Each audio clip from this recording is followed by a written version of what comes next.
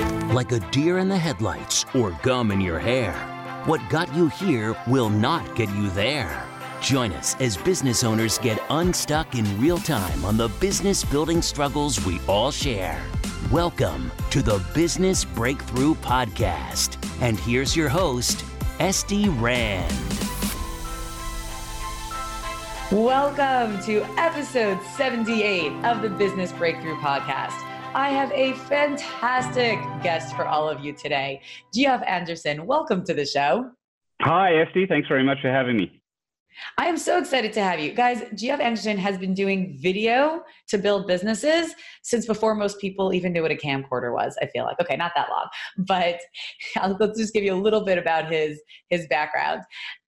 He has owned and operated Sonic Sight, a video production facility in Sydney, Australia since 1993. All right, and he's worked on productions throughout Australia, New Zealand, and Singapore, and the US. And he's both the video producer, cameraman, editor, director, and scriptwriter. But his background is in science, majoring in biochemistry and pure mathematics. You can see why I'm already excited, right? We've got like another really fun brain to hang out with today. Just everything about you is fun. Like, I'm just going to read you little bits of his bio because it's like, there's just so many fun things in here. When he was realizing that science was not necessarily his thing, he headed overseas and spent 2 winters skiing in France, somewhere in between working in Corsica. And during that time, he was paid to water ski, windsurf, scale, scuba dive, pour beers, drink beers, drive around, grow watermelons, and occasionally electrocute himself. So I'm not even going to keep going. There is so much here. He's been a radio announcer. He's got 2 children, Cassie and Max, with his blended family, his wife Kelly, and her 3 children. And we're just going to talk about everything business, everything video success, everything. Geoff, I'm excited. I don't even know I almost don't know where to start, but I do. I'll let you work that out, Esty. There's a bit there to unpack, I suppose. Yeah, I tell you what I want to start. I kind of want to start by saying, in 1993, what possessed you to do something with video? Like today, everyone's trying to do something with video, right? But we had there's no internet in 1993. Videos were things on VHS cassettes they had to schlep around and bring places. Like, what were you doing? And you're a science major, and you were water skiing and electrocuting yourself with watermelons. What were you doing? It has been an interesting journey. Look, I fell into it with a mate of mine who actually had a television background. I didn't know anything about video at the time. And he and I started a business. We were doing video productions. We were also doing events. And it just evolved over time. So I was following his lead a lot of the way. And then over time, I just got more and more hands-on.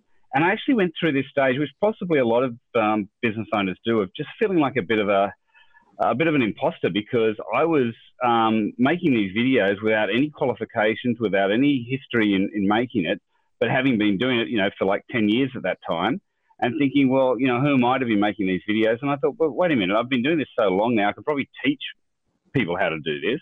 So although I haven't got a university qualification or a TAFE qualification as they have over here, I thought, well, maybe I need to just accept the fact that I actually do know what I'm doing, and just kept going at it.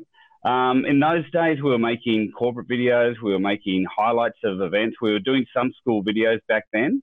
And it just evolved to a point where actually we then bought our own edit suite, because originally when we started, a cheap non-linear edit suite cost about $100,000.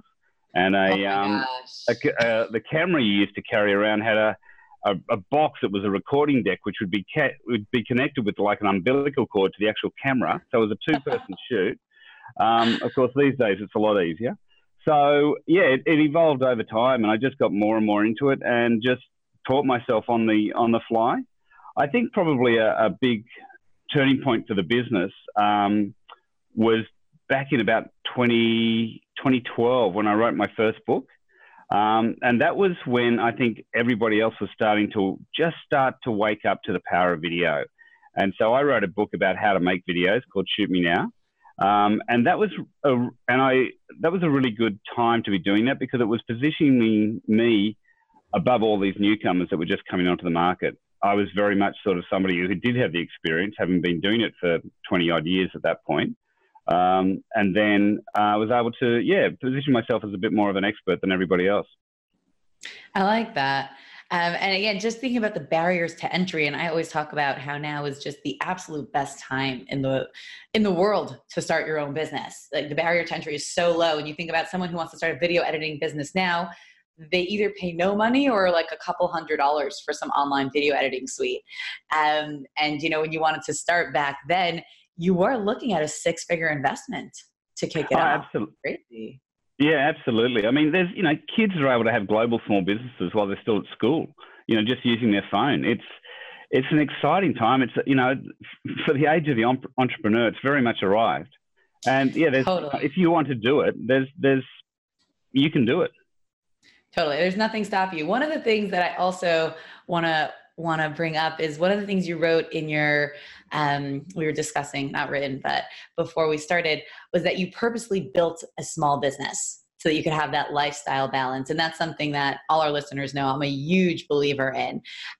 So tell me a little bit about that. Because again, back then that was also like, you were just, I feel like 2-3 decades ahead of your time. Right now, everyone wants a lifestyle business, and a micro business. Then everyone wanted a giant company, because if you didn't have that, you were nothing.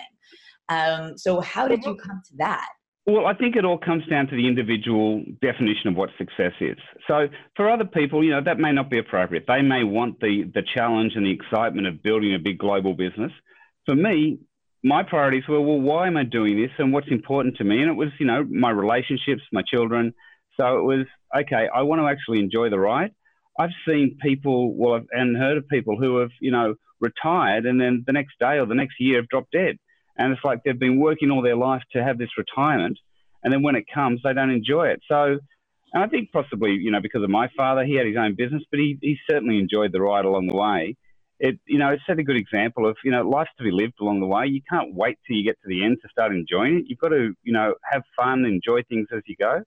Nowadays, if I ever travel to a different destination, I always try to make sure I've got a day or two at that location to actually enjoy, because otherwise you're going from a hotel room to the job, then back to a hotel room, then back on a plane. It's like, well, I actually just went to an amazing city, but I didn't see it.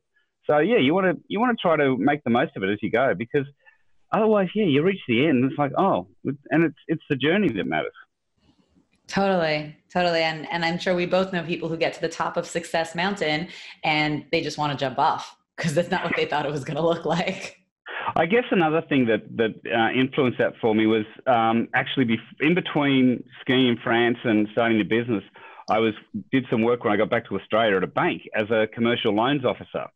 And you have a very rich work history. I've actually done a whole podcast on my career and another for somebody else where it's all unpacked.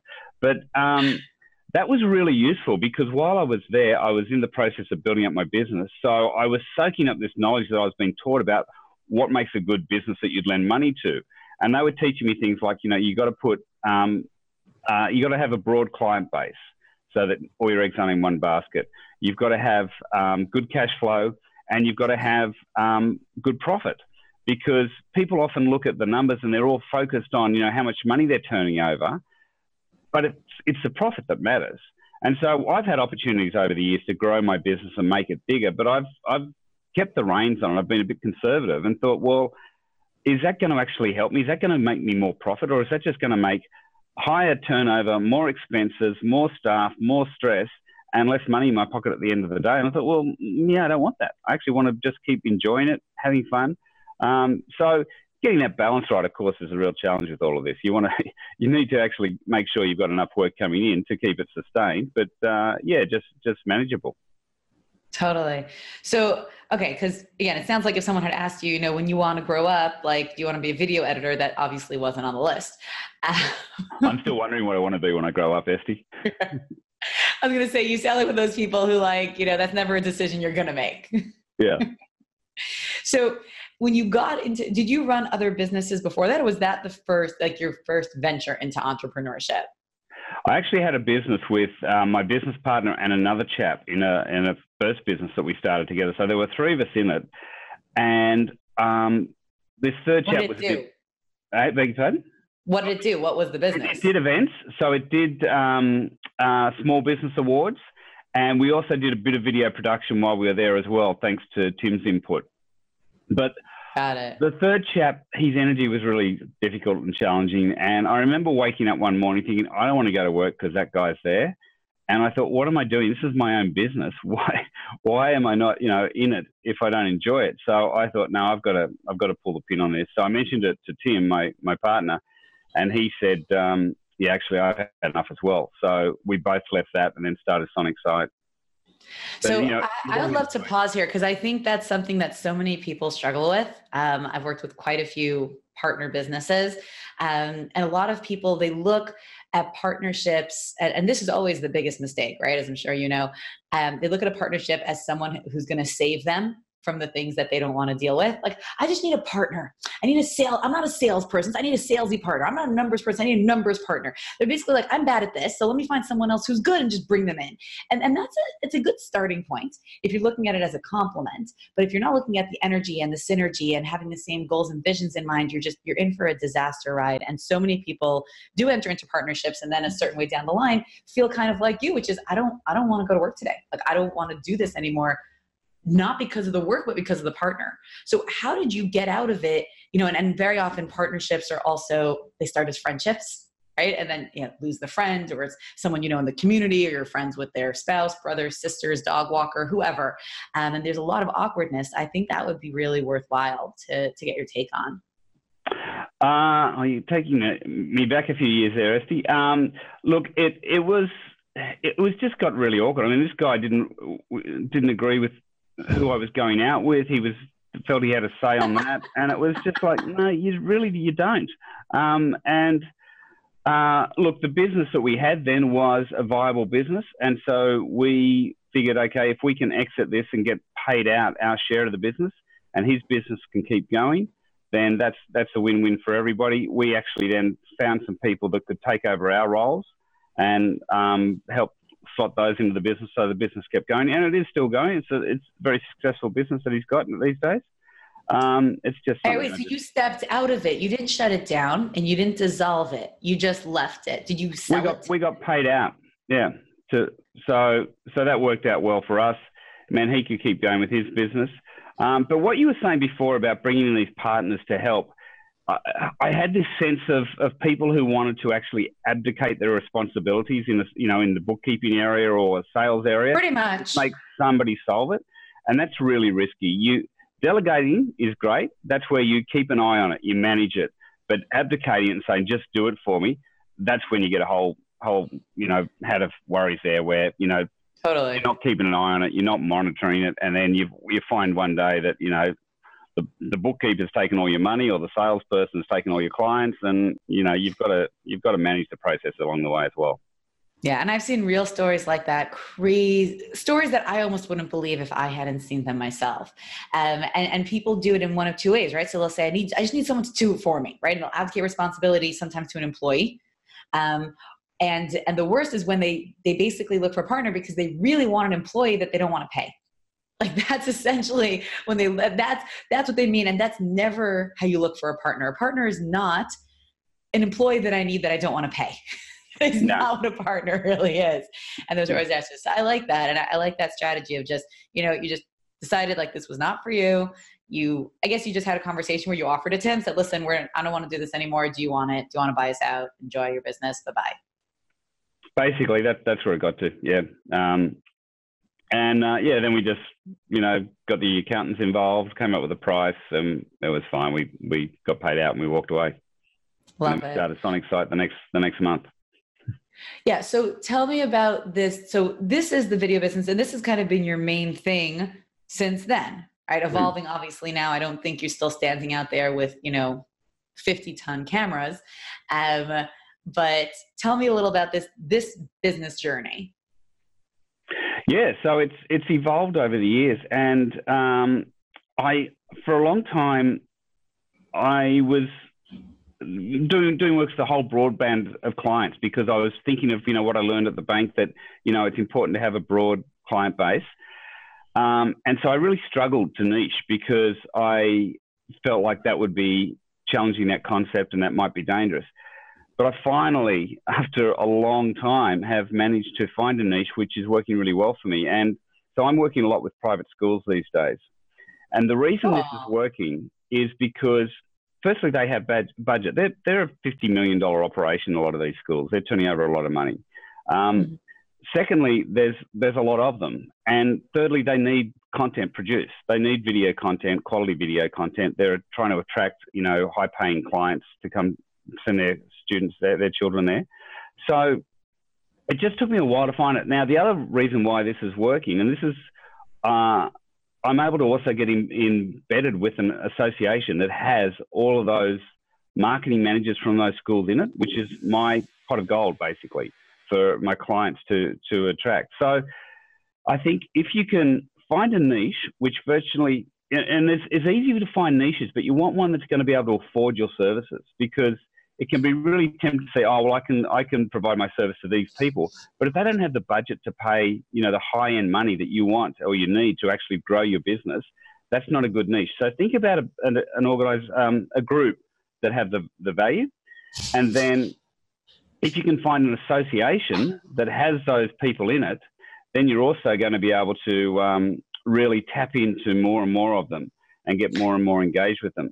And the third thing that's happened that's made it really successful for me is I've developed these packages which I'm able to offer these clients. So I've been going for years just selling one video at a time, hopefully having a repeat client, which I have. They're coming back. But generally, it's been a constant treadmill of getting more and more one-off clients. And what I've developed now is an annual contract for these schools where they buy 6, 12, 20, 40 videos a year, and they're paying a monthly retainer. So that's just turned my business around. I've only done that in the last few years. So after 25 years or 26, 27 years, how many it is these days, of running this business, it's only now really got to the point where I feel like it's flowing. So, I'd be happy to share this advice to your listeners, because this has been a real pivot for me, for my business, where I've now got regular clients. I've got them on annual contracts. I'm getting them paying me monthly.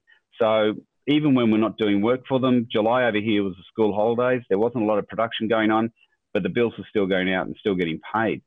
So yeah, by packaging up what we offer in a different way and offering them as a, buy it off the rack, it's just made it really easy. And what also has worked really well with it is understanding. I've basically got rid of a whole lot of the jargon about, oh, we're going to provide this service, and we're going to do this, and we're going to give you this value, and blah, blah, blah. They just want to know how many videos they're going to get in a year. That was kind of, at the end of the day, that's what they're interested in. So understanding what your client is actually buying, because it's so often not what you're selling. You're thinking, I'm adding all this value, I'm doing this, and I'm doing all this, and you're talking about what you do. Really look back and work out, now, what is it actually that they want? And when you can get to the core of that, it can simplify the whole purchasing process. 100%. This is what we do. So I have a course called Marketing Magic. That's literally what we do. Like, we go to the core, build out the audience based on the core, build out positioning, the actual product, the price. Like, this is, should have given you my course 25 years ago, but I was in elementary school. No, I'm not that young. Wait, where's that 25 years ago? No, yeah, I think I was. Yeah, something like that. High school maybe. No. Anyways, irrelevant.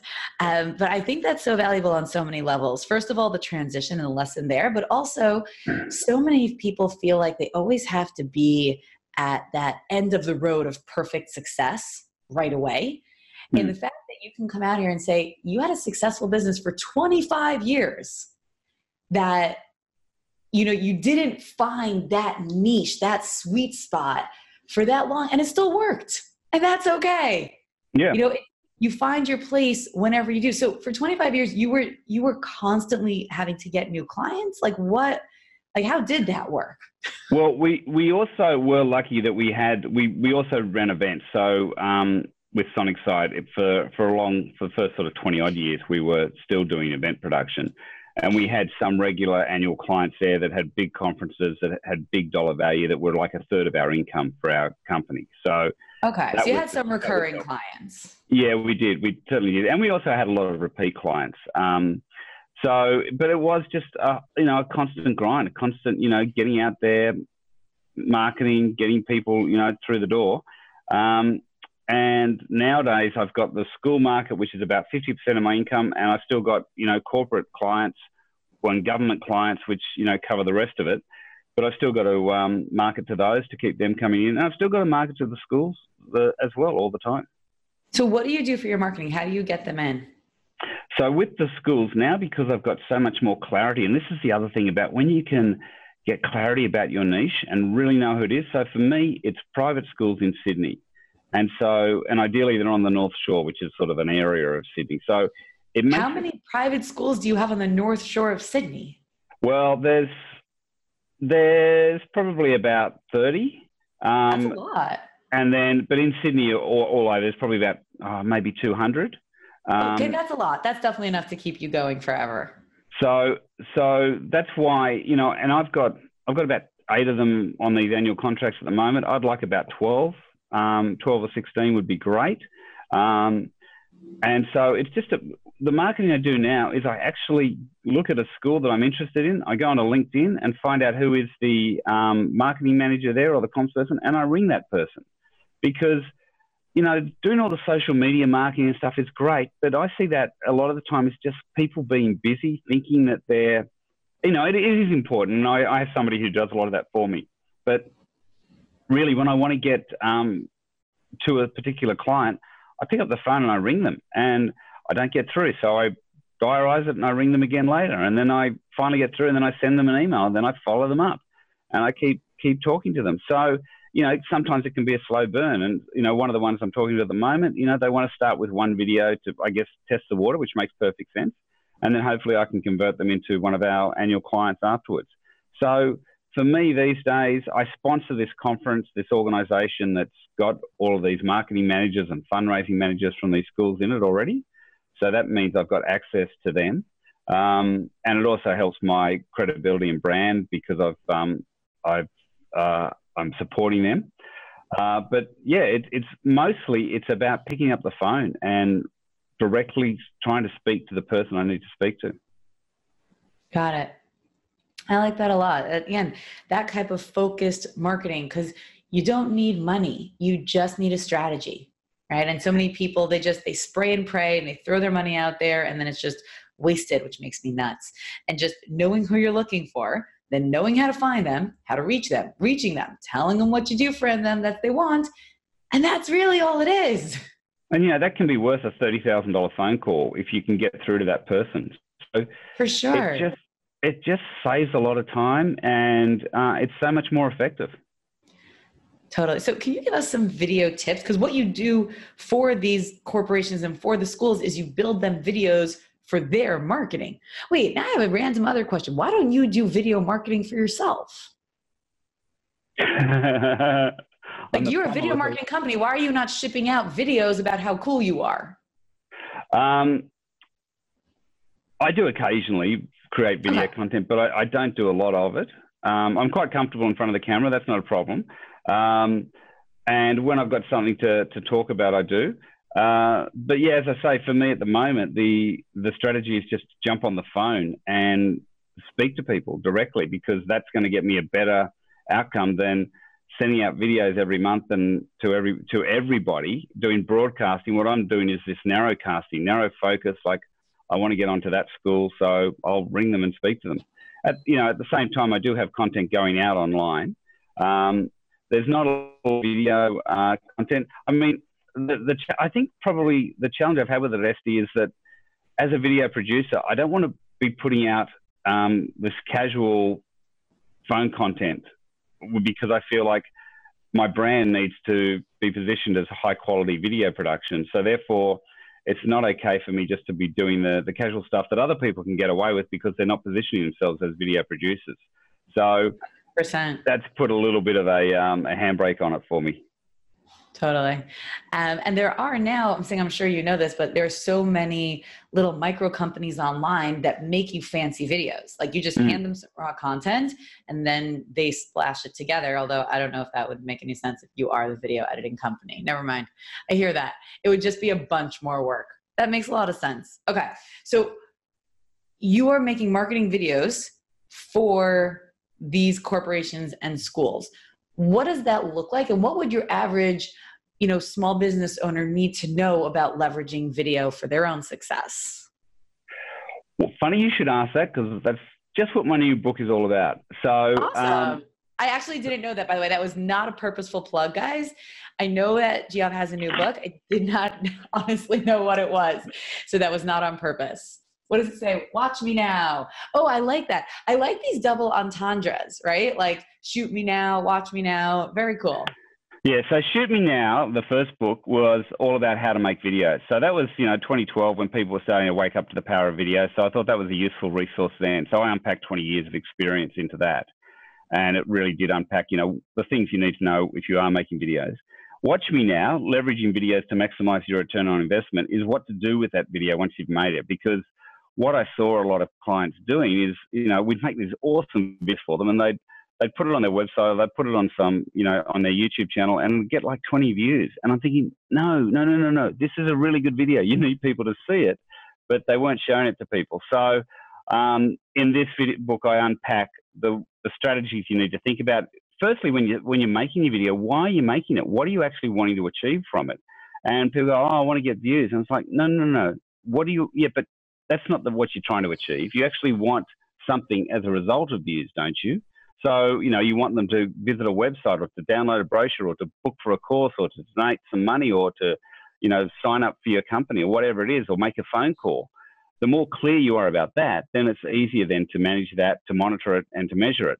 So, this book is all about, how to, first of all, be clear on your purpose, what you're trying to achieve, and then different ways to share your videos so that it gets out there to the marketplace. Because there's, people go, oh, I can't do a video yet because we're just rebuilding our website. And I said, no, the website's one way to share your video. I've got 30 here. There's a whole lot of other ways you can get your content out there. So, it's just getting people a little bit more, thinking a little bit more strategically about their video productions and what they do with them. Because, just having a video is step one, but actually getting people to watch it is step two.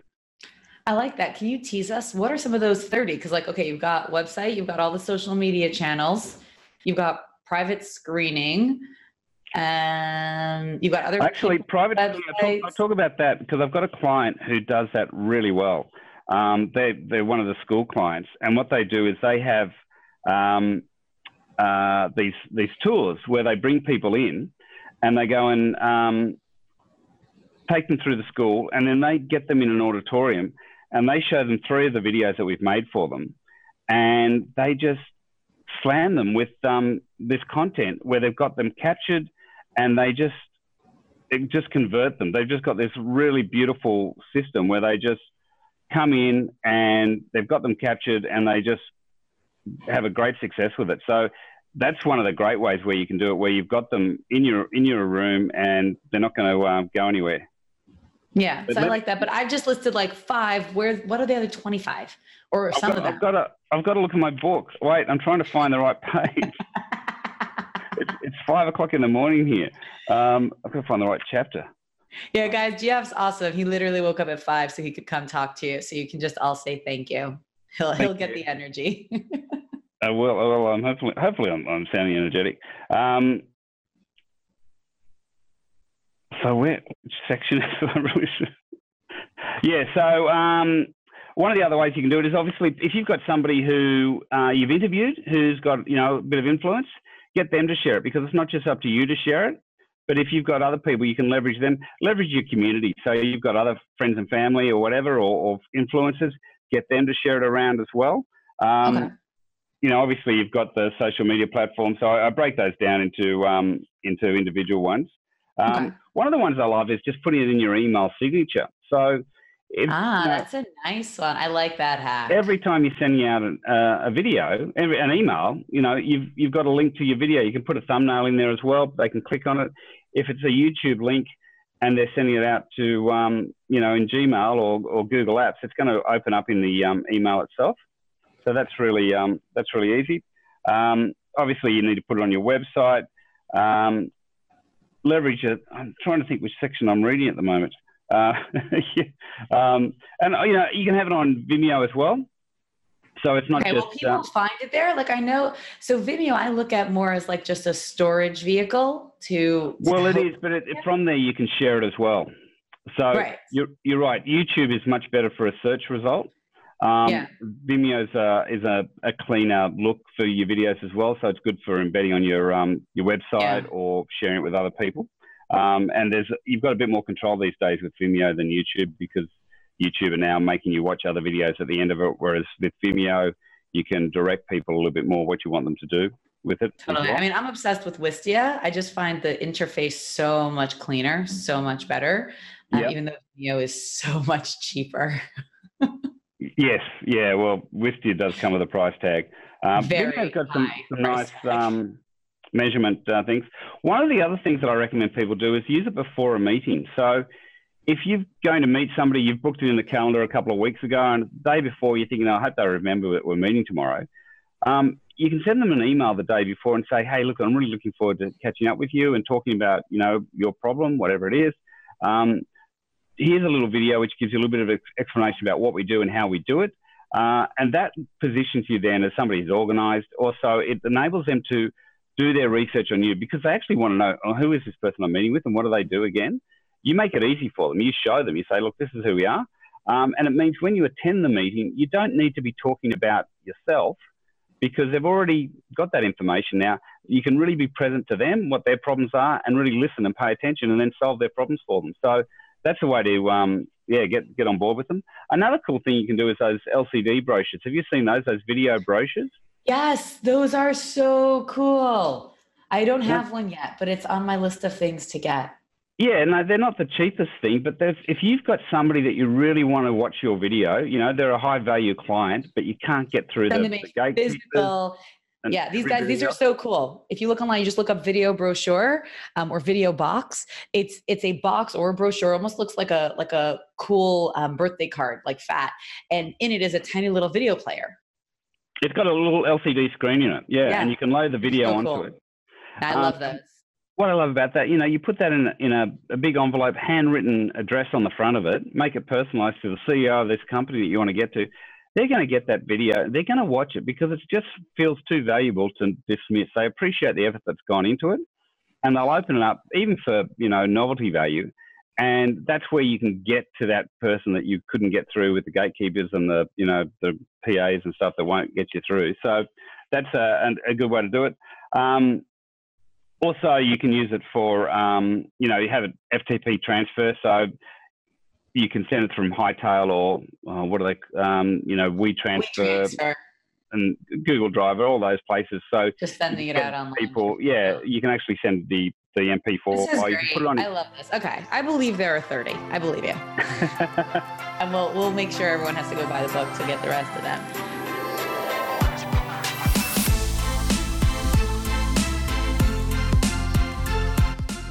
Hey guys, thank you so much for listening to part 1 of this episode. Stay tuned for part 2 going live Thursday. And of course, subscribe. You do not want to miss this.